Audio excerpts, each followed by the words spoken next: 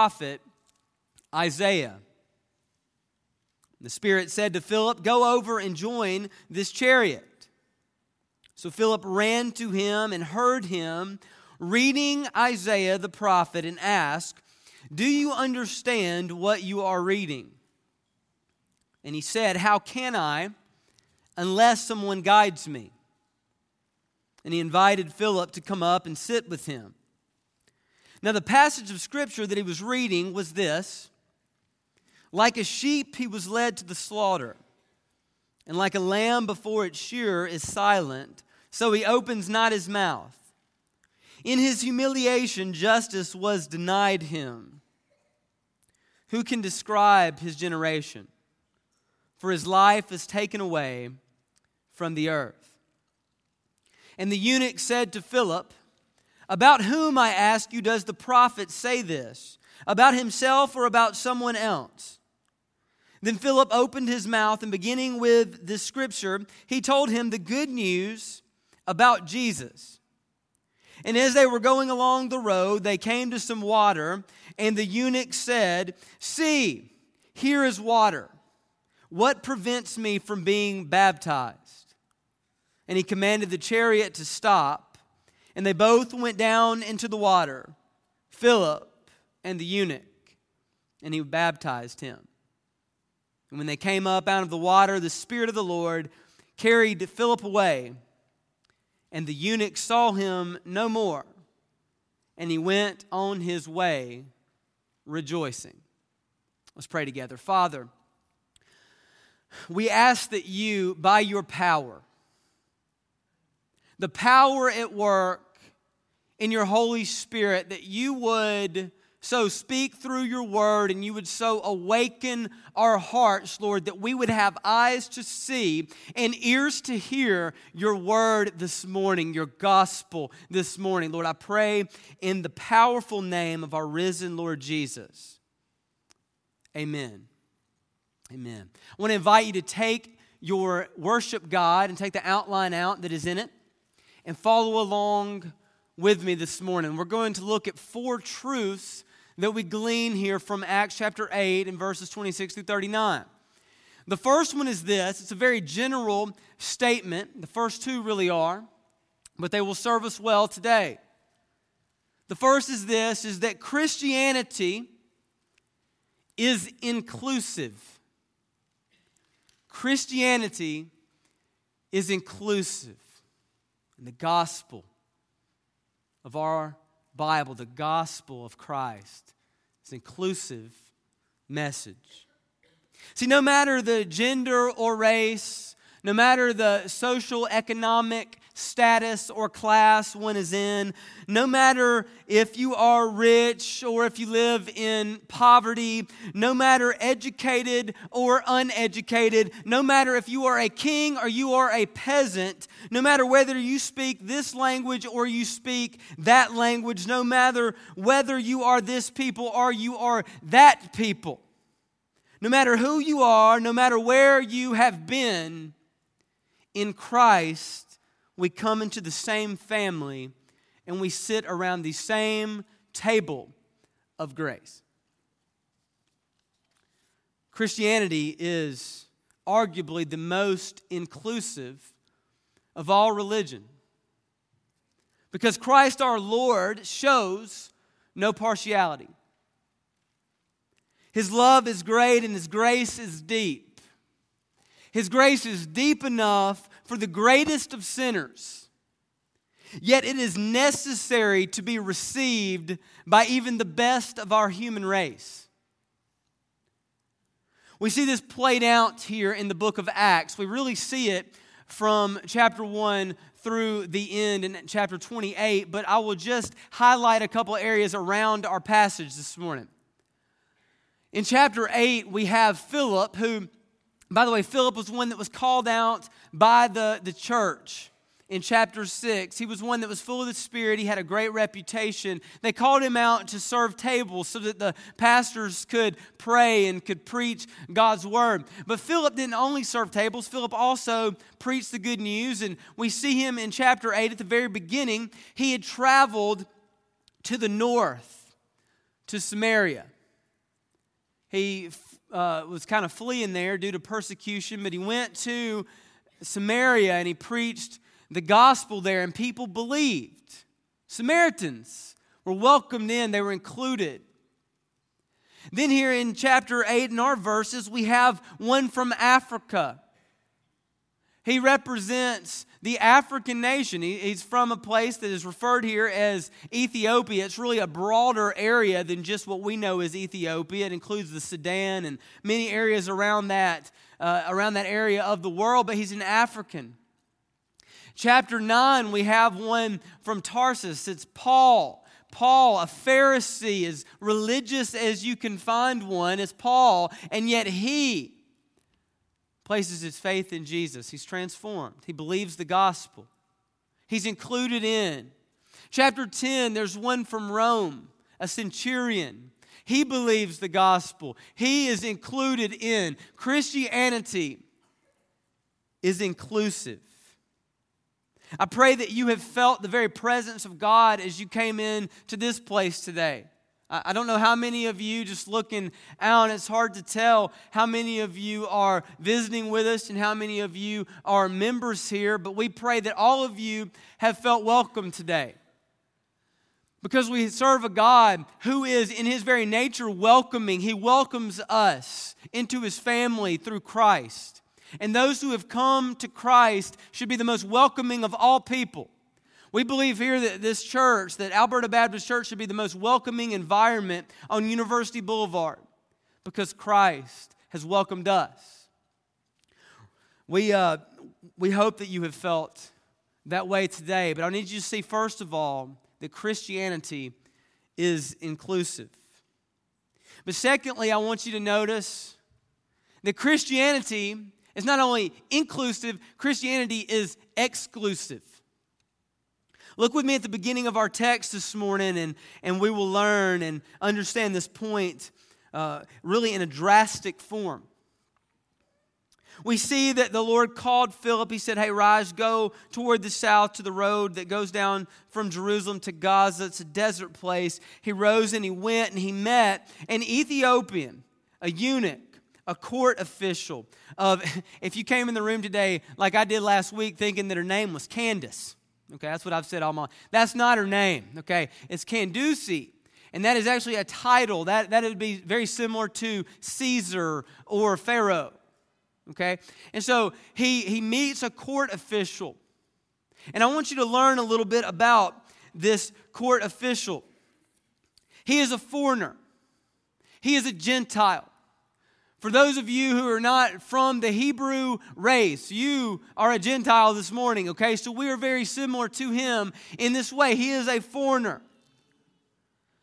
But not only is he a foreigner, but he is also a high-ranking official. And what he has done to become a high-ranking official is very important for us to grasp so that we understand the significance here in his salvation. We're told that he is a eunuch. And the way for us to best understand that this morning is he gave up right to family for position. He gave up right for family for power. He gave up right for family for success in the kingdom that he was from. He was unable to have children, unable to pass on inheritance, which in the culture, really anywhere in this region, first century, was of high priority. But he gave it up. And we know that he is at least a God-fearer. We know that he was on his way, or he was coming back from Jerusalem, where he had gone to worship God. We don't know much about him. We really, other than this, we don't know all of the reasons why he would pack up and go on such a journey. Some people that I read, they estimated that he traveled some 200 miles. Some estimated some 1,000 miles. Either way, he traveled a great distance to go and worship the God of the Hebrews. It's the God of the Bible. He gets to the temple and something would have happened. He would have recognized deeply this point that we're looking at today. that Christianity is exclusive. Because being a foreigner, he already would have recognized this because he would have gone into the temple, but he would have had to stay in the Gentile courts to worship God. But he would have noticed it even more being a eunuch. Because not only would he have, as a foreigner, had to go to the Gentile courts, he would not have even been allowed into the gates because of being a eunuch, because of his altered state. Why? God's law. What a great point this brings out. That we say that the Christianity is inclusive, and then we go on and say, but yet Christianity is exclusive. He flees to the Lord only to get there to not even be able to enter into the gates to worship. What do we learn from this? Should this be heartbreaking for us? Should this be disappointing for us to learn about? I want you to know what this should teach us is something that we need to know and understand and grasp hold of about God. And it's that God shows us through His law that He is holy. He is holy. He is set apart from us. Sin cannot enter in to where He is. He is pure. And God, by His law, set up where it was not possible for Him, being a foreigner, to enter in past the Gentile courts, and Him being a eunuch, He wasn't even allowed to go into the gates. See, it didn't matter how far this man had traveled. It didn't matter how religious he desired to be. It didn't matter how successful he was or how much money he had in his kingdom. It didn't matter. The law said, and by the way, God said, he wasn't allowed to go in. Today, you need to understand that it doesn't matter how early you got up. It doesn't matter how dressed up you are. By the way, you are looking really nice, though. But it doesn't matter. It doesn't matter how religious you think you might be, how hard you're trying. God is holy and our sin is deadly. See, the basic teaching of every world religion outside of Christianity is really this: that there's a big mountain, and God is on top of the mountain, and for us to get to Him, we had to have somebody to point us, and so maybe it was Muhammad. Muhammad pointed us and said, this is the way that you go up the mountain, and so you traveled up through Islam, hoping to reach God at the top of the mountain one day, or maybe it was Gandhi, and he said it was through the Hindu religion, through the Hindu faith, that we travel up this side of the mountain, and if we are to get to the top, then we'll be where God is, we'll have peace, we'll have comfort, we'll have what we always wanted. And you can see this through numerous religions, including secularism. If we can just do this, accomplish this, be this smart, then we will have all we ever wanted. But I want you to know that the Christian story, the Bible, teaches us that it's not really like that at all with that mountain. In fact, it's completely a flip of that. The God of the Bible comes down the mountain to where we are. He was born on this earth, Creator, becoming part of His creation. He walked the streets of Jerusalem and said, I am the way. I am the truth. I am the life. No one can go to the Father except through me. He didn't point to a way up the mountain. He pointed directly to Himself. He said, I'm the way. See, the Christianity that we are talking about here this morning, the gospel that we speak of, it's inclusive. It's a worldwide movement of God's grace. But it is an exclusive message because we can only come through Christ. See, either what we preach today is either an absolute lie. Christ is a liar and this is all false and we're wrong. Or He is Lord and He is to be worshiped.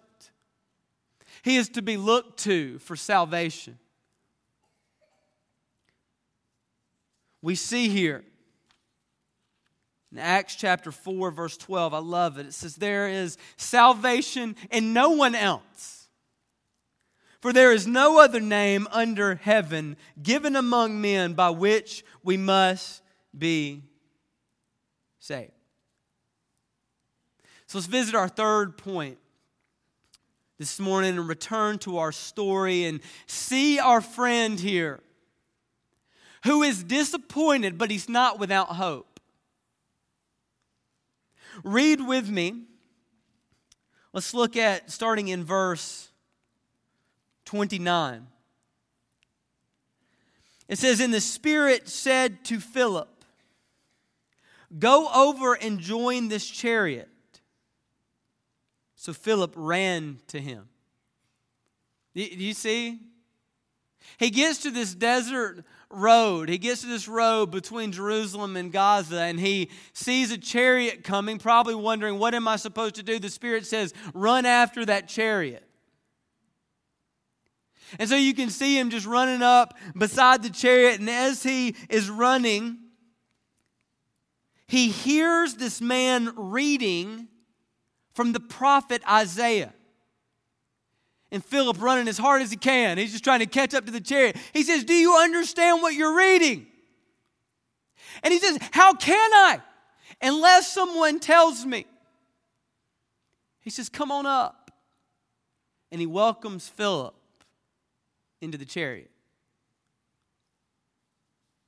See, what we're going to see and what this man learns is that the inclusivity and the exclusivity of Christianity are seen most clearly in the death and the resurrection of Jesus Christ. The question that we need to ask is, why is this man reading from the scroll of Isaiah? What is he doing there? He just had a disappointing season, I would imagine, of time there in Jerusalem, and now he is reading from Isaiah. Which, first of all, is going to tell us something about him. He definitely was a high roller, because you can't just get a scroll of Isaiah easily.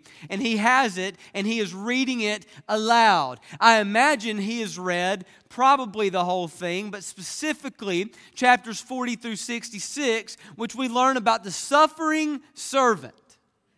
This one who came and suffered and died and rose, bringing newness, not just to one people, but to the human race, anyone who will believe. And he asked the question, who is this one that this passage is about? I want to read for you Isaiah 53. It says, who has believed what he has heard from us, and to whom has the arm of the Lord been revealed? For he grew up before him like a young plant and like a root out of dry ground. He had no form or majesty that we should look at him, and no beauty that we should desire him. This was a prophecy about 700 years before Jesus was born on this earth, and yet this passage is about Jesus. It says that he was despised and he was rejected by men, a man of sorrows and acquainted with grief, as one from whom men hide their faces. He was despised and we esteemed him not. Listen to verse 4. It says, surely he's borne our griefs and he's carried our sorrows. Yet we esteemed him stricken, smitten by God, and afflicted. But he was pierced for our transgressions. He was crushed for our iniquities. Upon him was the chastisement or the discipline that brought us peace. And with his wounds we are healed. All we like sheep have gone astray. We have turned everyone to his own way. And the Lord has laid on him the iniquity of us all. Pick up in verse 7, reading where he is reading out loud to Philip. It says, he was oppressed and he was afflicted, yet he opened not his mouth. Like a lamb that is led to the slaughter, and like a sheep that before its shears is silent, so he opened not his mouth. By oppression and judgment he was taken away. And as for his generation, who considered that he was cut off out of the land of the living. Stricken for the transgression of my people. And they made his grave with the wicked and with the rich man in his death. And although he had done no violence and there was no deceit in his mouth, yet it was the will of the Lord to crush him. He was put him to grief. When his soul makes an offering for guilt, he shall see his offspring. He shall prolong his days. The will of the Lord shall prosper in his hand. Out of the anguish of his soul he shall see and be satisfied. By his knowledge shall the righteous one, my servant, make many to be accounted righteous, and he shall bear their iniquities. Therefore I will divide him a portion with the many, and he shall divide the spoil with the strong, because he poured out his soul to death, and he was numbered with the transgressors. Yet God's word tells us, some 700 years before the resurrection, he tells us, yet he bore the sin of many, and he makes intercession. Not he made it, he makes intercession for the transgressors, because he's still alive. See, it tells of one who suffered and died and rose, one who bore the sins of his people, bringing newness to the world. Why was he reading this? Church, I want to invite you to look with me at Isaiah 56. And I believe we're given a window in exactly why he was reading this passage. Look with me at Isaiah 56, just 3 chapters over, verses 3 through 6. You'll notice at the top of the section, it'll say, more than likely, salvation to the foreigner. Maybe draw your attention there. But look with me at verses 3 through 6. This eunuch was reading this passage, and he wanted to know how this could become his inheritance. Let not the foreigner who has joined himself to the Lord say, the Lord will surely separate me from his people. Is that not what he would have felt like in Jerusalem? That he was separated, unable to enter in? And yet he reads about a time, a gospel, he reads about a good news that the Lord will surely, he'll never say, the Lord shall surely separate me from his people. And let not the eunuch say, behold, I'm a dry tree. Behold, there's no fruit for my life. There's no way I can have an inheritance, a family. He says, for thus says the Lord to the eunuchs who keep my Sabbaths, who choose the things that please me and hold fast to my covenant. Listen what the promise is to him. I will give in my house and within my walls a monument and a name that's better than sons and daughters. I will give them an everlasting name that shall not be cut off. Can you imagine the hope that was birthed inside this man? That there is one who, though I have made it impossible to have family, yet he promises family for me. Yet I have sacrificed everything for position. He grants me position greater. He brings me into his home. I have a monument and a name that's everlasting. It's better than sons and daughters. This man's hope rests in the fulfillment of this promise. And so there he is reading, who is this one? Who is the one that can make this come true? And Philip says, it is Jesus. It's Jesus. Believe in Jesus. I love the way the Scriptures talk about this here. It says, look with me in verse 34. It says, and the eunuch said to Philip, about whom, I asked, does the prophet say this about? Is it himself or someone else? And then Philip opened his mouth, and beginning with this scripture, beginning with this place, he said, let me show you Christ. Let me show you. I imagine he just said, let's go through this scroll. Look with me there at chapter 7. You know, this one that was born of a virgin, the one that would be called Emmanuel, God with us. He came. He came. He's here. He's risen. Isaiah 9, the child that was born to us, the one that was given, the one that be the wonderful counselor, the mighty God. He came and he died on a cross and he rose from the grave. He's the one. I imagine he just walked through just looking at the promises there of Christ. He pointed to him the substitutionary death. He died in your place. He was, don't miss it, he was cut off for you. His inheritance as it was. In that moment, he was abandoned by his Father so that he would bring many to glory. He took the punishment so that the eunuch could be free. He pointed him to the resurrected life and power of Jesus. The same place we point you today. So look at our fourth point today. And it's today, like the Ethiopian eunuch, we must see that our greatest needs and our deepest desires, that they're met in the fulfilled promises of Christ Jesus. See, I don't know where you are right now, but the greatest desire of your heart is met most in Christ. If inheritance is what you want, if money is what you want, if stuff is what you want, if power is what you want, if family is what you want, I want you to know that today the greatest of all those things comes through Christ.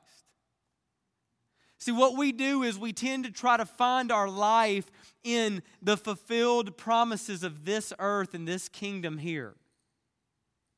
And we think if we could just get this job, this money, this stuff, this family, we would have it all, and yet we come to it and we realize it's not true. Because the kingdom that we most need to live for and the promises that we need to have fulfilled from a king from another kingdom. And his name is Jesus. And he came and he died and he rose. And today you and me look to him for life. There's life nowhere else. See, do you understand that your hope today must be in Christ or you have no hope at all?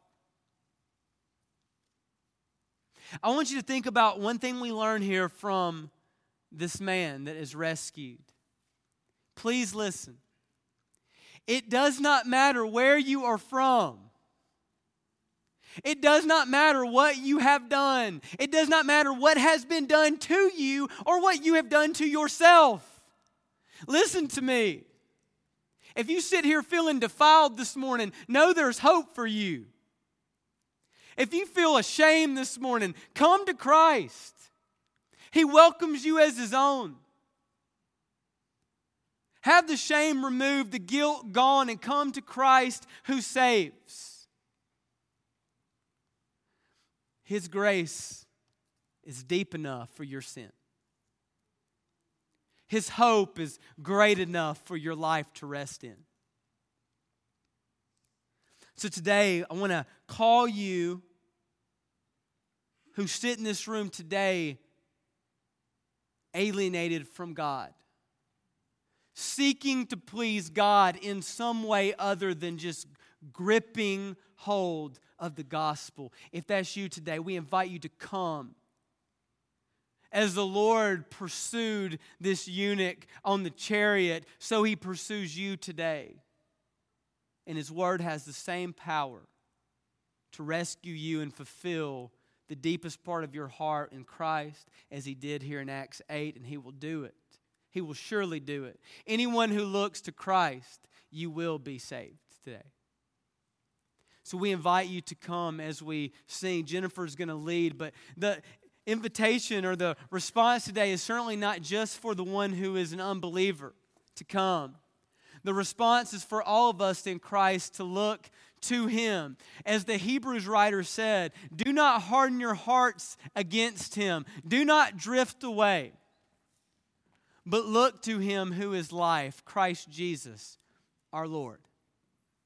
Let's worship him today. We're going to sing in Christ alone, a beautiful proclamation of the gospel of grace today. Stand with me, respond as we sing. Let me pray for you. And I say once again, if you are an unbeliever today, come into the family of God through Christ this morning. We call you to